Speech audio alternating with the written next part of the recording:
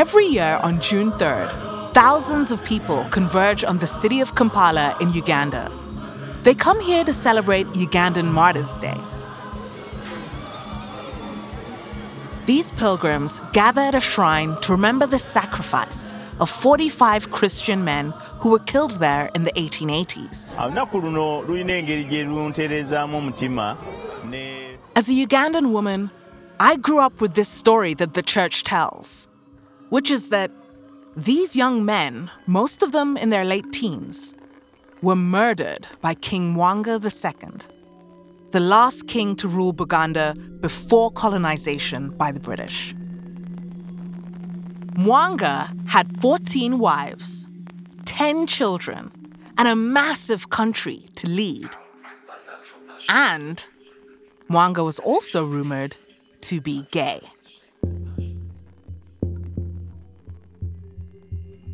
And depending on who tells this story, Mwanga's sexuality either had everything or nothing to do with the 45 Christians who were killed and the fall of the Buganda Kingdom to the British Empire. I'm Ida Holly Nambi, and you're listening to Afroqueer.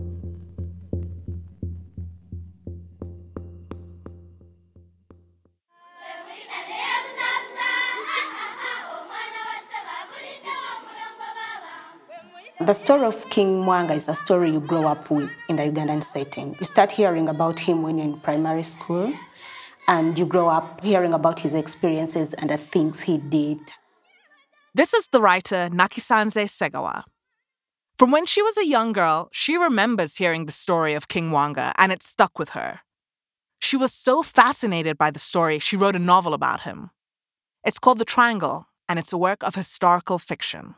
You grow up not liking him, but as adults, it's our responsibility sometimes to dig deeper and have a wider understanding of all the historical characters that we come across.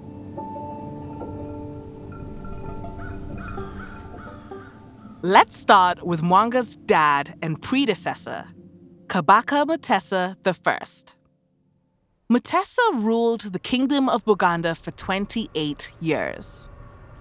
During Mutesa's reign, outsiders began to arrive in the kingdom.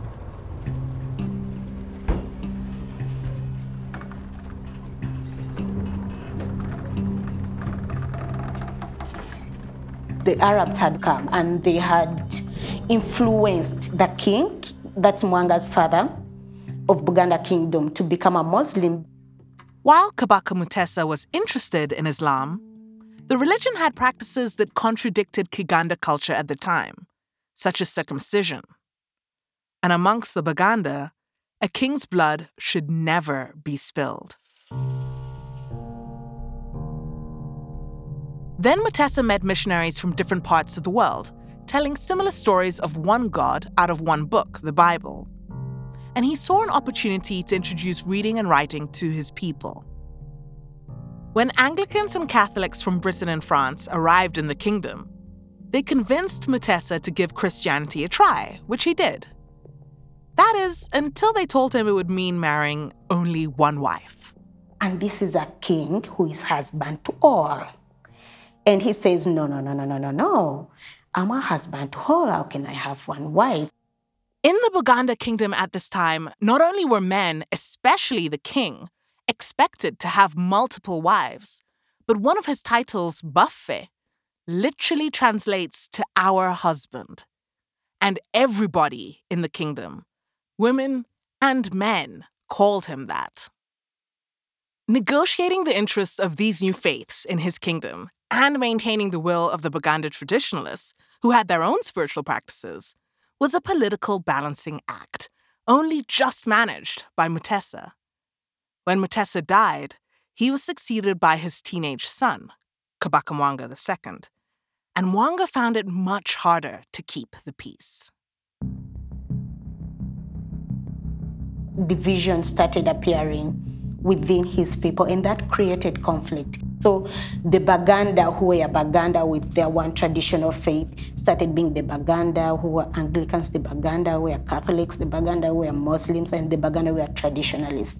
And that created chaos.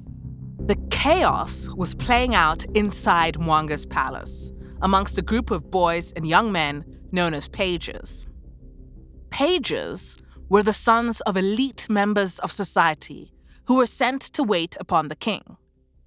They did so hoping to attain prominent positions later in their political careers.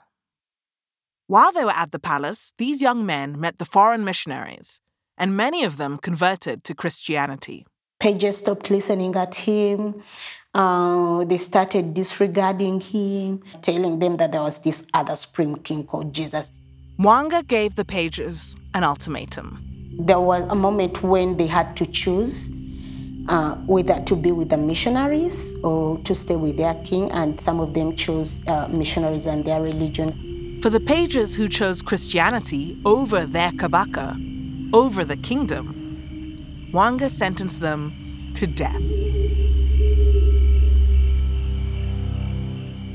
The pages were gathered at a palace in Munyonyo on the shores of what is now called Lake Victoria.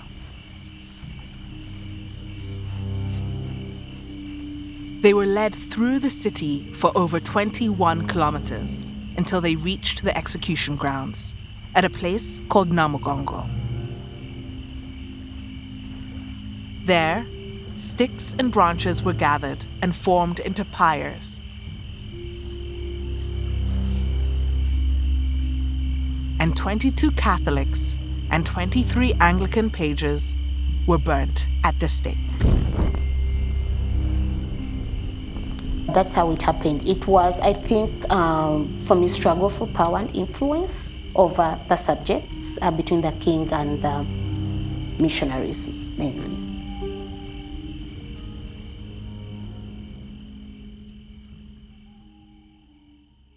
These killings are usually attributed to Kabaka Mwanga and Mwanga alone.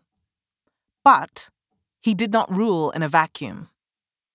At that time, the word Kabaka only loosely translated to king, but really functioned somewhere in between the idea of a supreme being, a god, and a president beholden to strict governance structures. He had county governors, clan leaders, and members of parliament to answer to. So a king wouldn't come and make a very huge decision for the kingdom without consulting with these various stakeholders. He didn't wake up in the morning and say, oh, I'm going to kill these people. Many of the people, powerful people during his reign, the ones he governed Buganda with, agreed to this. They saw the divisions that were happening in their communities, in their kingdom, and to them, this was unacceptable. So Mwanga consulted with the elders.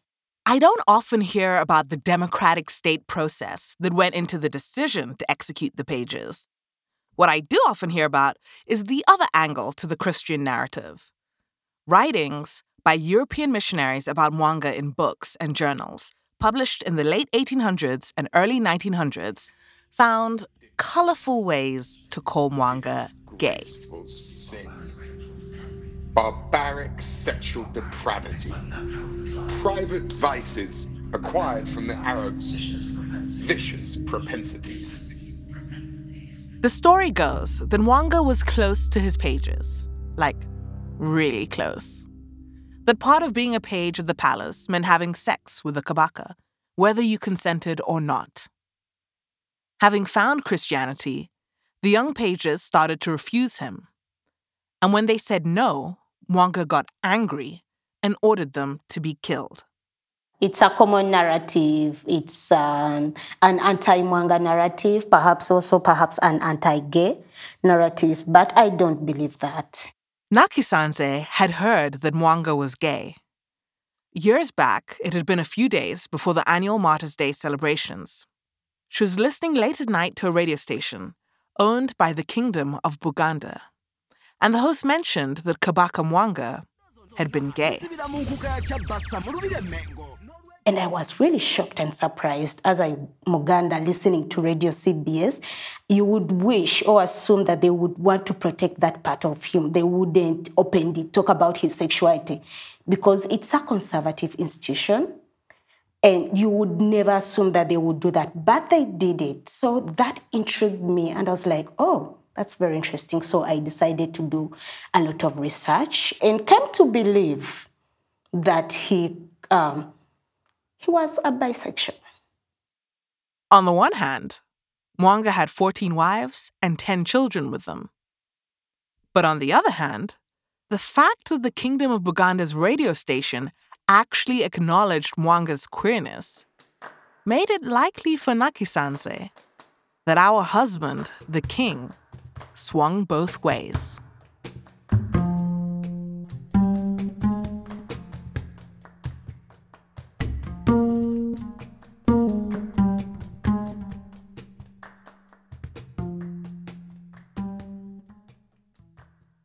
There are always two sides to a story, isn't it? But if you stick to one side, you may not capture the complete picture. Mwanga lost, and history is always written by the winners. So what I try to do is to write the history of the losers. It's not very easy, but I tried. This is Professor Samwiri Luanga Lunigo. He is a retired history professor who used to teach at Makerere University in Uganda. He was also a speechwriter for Ugandan President Museveni. He published a book on Mwanga, intent on creating a revisionist history to the ones on record. The narrative was still the missionary colonial narrative. But over the years, through my reading, I think I have changed the narrative and people appreciate this other narrative. The old narrative was that Mwanga was a devil. Then he killed these young Christians. And of course that he was a homosexual. This figured very prominently.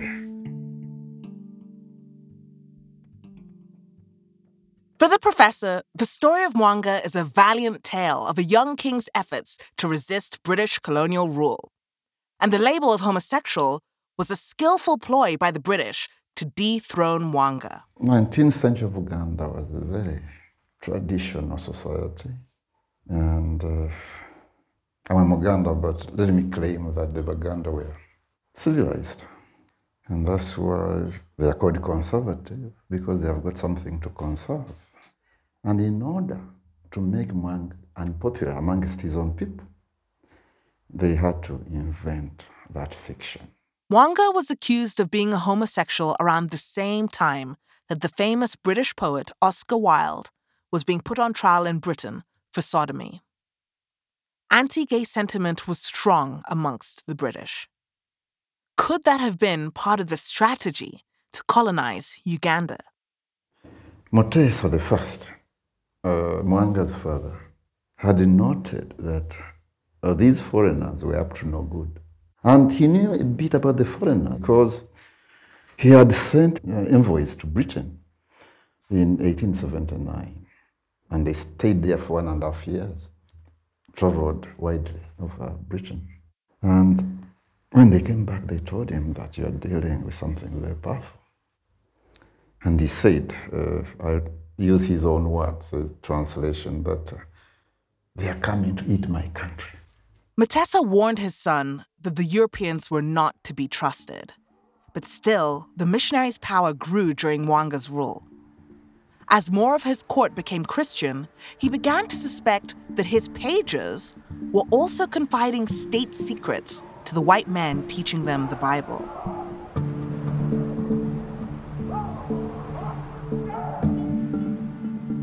(1884). The same year that Mwanga had become king, major European powers had met in Berlin with a map of Africa laid out on a table to divvy up the continent amongst themselves. Colonizing Africa would make Europe rich, and Britain had its eyes on Uganda. Colonization was fast. It involved plundering of natural resources, forced labor, a disruption to the ways of life of indigenous populations, and it involved violence, not just onto African bodies, but also African minds. Within less than 3 decades, 90% of the African continent was in the hands of European imperialists.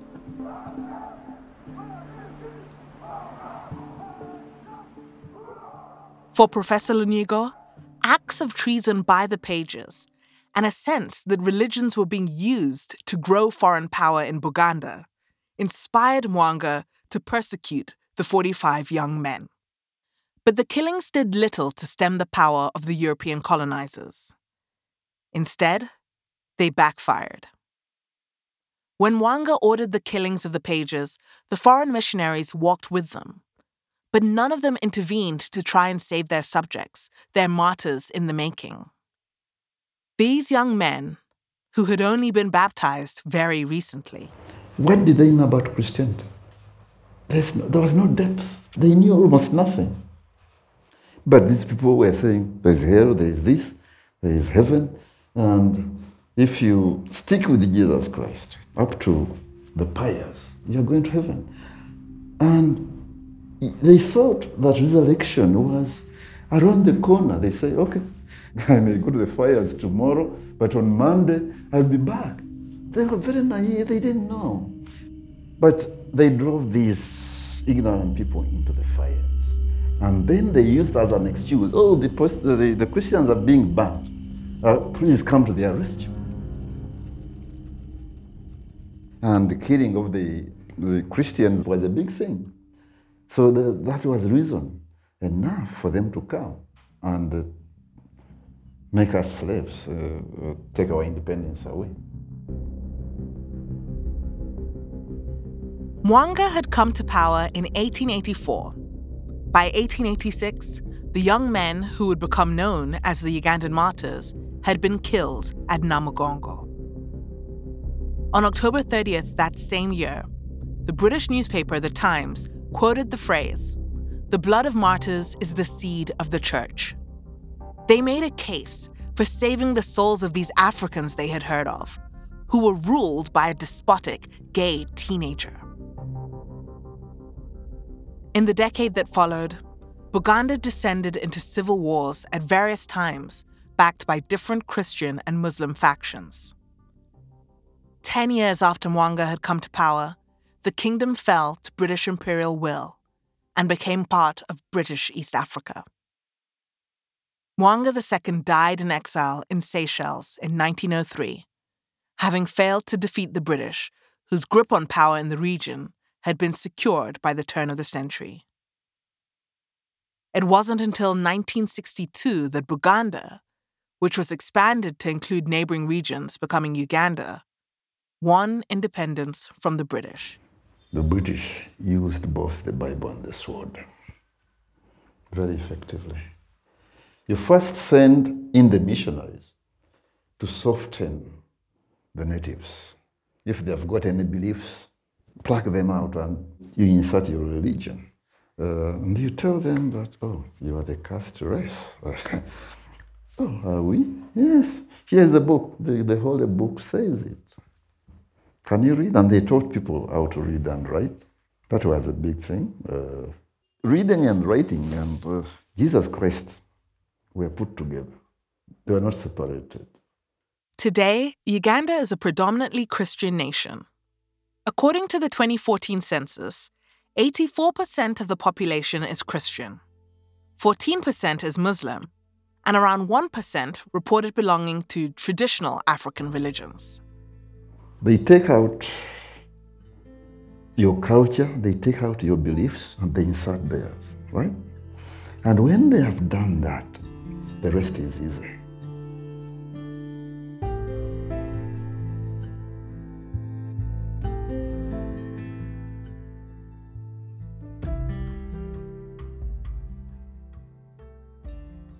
These two versions, that Mwanga was gay or at least bisexual, or that Mwanga was set up by the British to be seen as such, these are two versions of the Mwanga story that I had heard.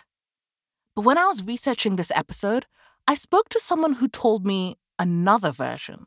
It's entirely possible that the missionaries witnessed perhaps a set of rituals that might have had nothing to do with sex as we know it, which the missionaries, either because they saw something or because they heard something secondhand, may have interpreted and recoded as sex. Rahul Rao is an academic who studies queer life and culture in post-colonial societies.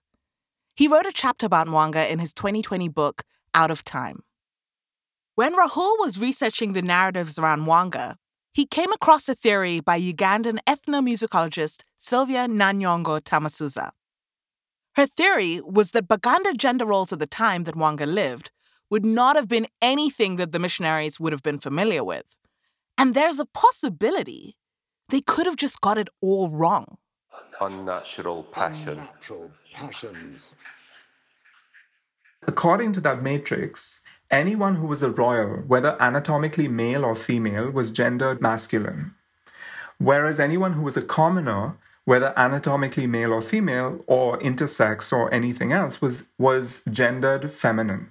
So that means having a penis or vagina wouldn't determine your gender inside the king's courts. For example, one of Mwanga's sisters, as a princess, would be thought of as a man and would not have been able to marry. Someone who wasn't royal inside the palace would be thought of as a woman. That could have meant that when Mwanga was engaged in bodily intimacy, let's not call it sexual intercourse, was engaged in bodily intimacy with an anatomically male commoner, the Baganda might have understood that as opposite-sex intercourse. But the European missionary, unaware of these gender codes or unwilling to give them any credence, might have seen that as same-sex intercourse. Okay, there's a lot of mights here. And that's the crux of this. The foreigners might have misgendered and misinterpreted what they saw in the king's courts as same-sex intimacy. Or they might have gotten it right, and Buganda might have been a different society that actually had space for queerness in a way that present-day Uganda makes difficult. There isn't a clear distinction between history, the facts of what happened, and memory, what people think happened. And it's hard to know how much fiction passes for fact in the story of a potentially queer king of Buganda.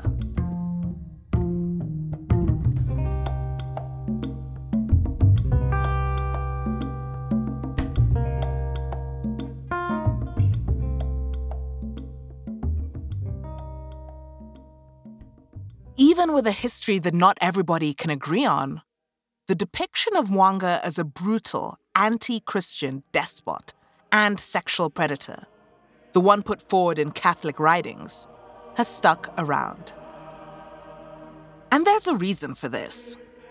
With the introduction of a writing culture, the oral history tradition in Buganda has been slowly undermined.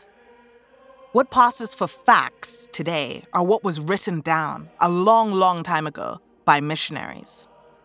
But the work of missionaries didn't stop in the 1800s.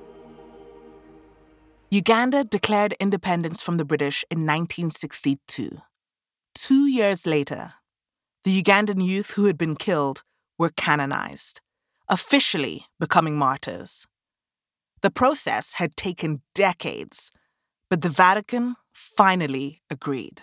It was actually the largest group of people who had entered into sainthood at the same time. This was also a way for the Vatican to signal its indigenization by accepting African Catholics into the pantheon of Catholic saints.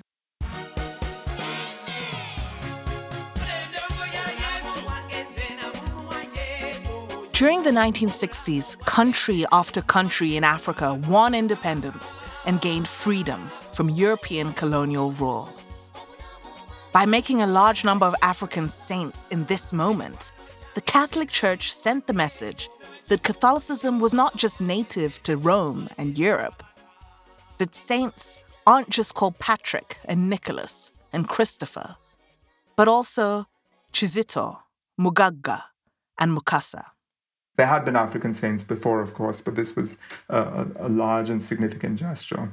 So that is why the story of the Uganda martyrs is remembered this well. It has been kept in our memory by the Catholic practice of commemoration of martyrdom. Each version of Mwanga's story is a recollection that serves an agenda. For me, as a Muganda woman myself, and for us at AfroQueer, We are always looking for stories of pre-colonial queer Africans.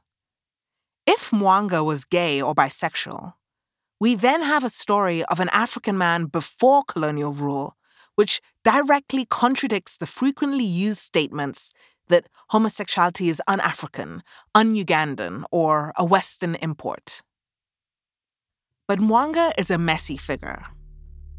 As an all-powerful king in the 1800s, consent and sexual ethics would likely not have featured in any of the sexual relationships he had, with men or with women.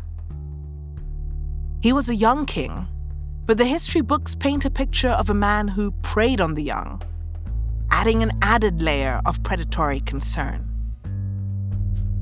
His story, largely put forward by the church, is a story in which he plays the villain. And I wanted to find out if this was true. I am a journalist, a Muganda woman, a chronicler of queer African life and love and history. So it was hard for me to conclude that I'll never know Mwanga's story.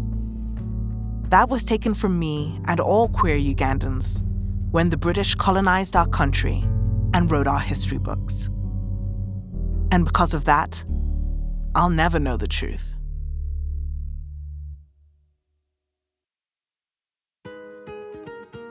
This episode was reported by me, Ida Holly Nambi, and Mae Francis. Our field producers were Nakisi Serumaga and Patience Asaba Katushabe. Special thanks to our voice actors Mervyn Drever, Jack Bodymead, Benjamin Gutteridge, Peter Burnett, and Partha Moman. Afroqueer is produced by me, Ida Holly Nambi, Sally Chum, and Mae Francis. Amelie Berteleyengo is our associate producer, Rachel Wamoto is our social media manager, and Tevin Sudi is our audio editor. Our theme song is Power by Maya and the Big Sky. Afroqueer is supported by Google and PRX, as well as the Wellspring Philanthropic Fund, the Ford Foundation, and the Dune Foundation. You can follow us on Instagram at Afroqueer Podcast. We are on Twitter at AfroQueerPod, and you can listen to all our episodes on our website, www.afroqueerpodcast.com, or anywhere you get your podcasts. I'm Ida Holly Nambi. Thanks for listening. Power ni ile ina control.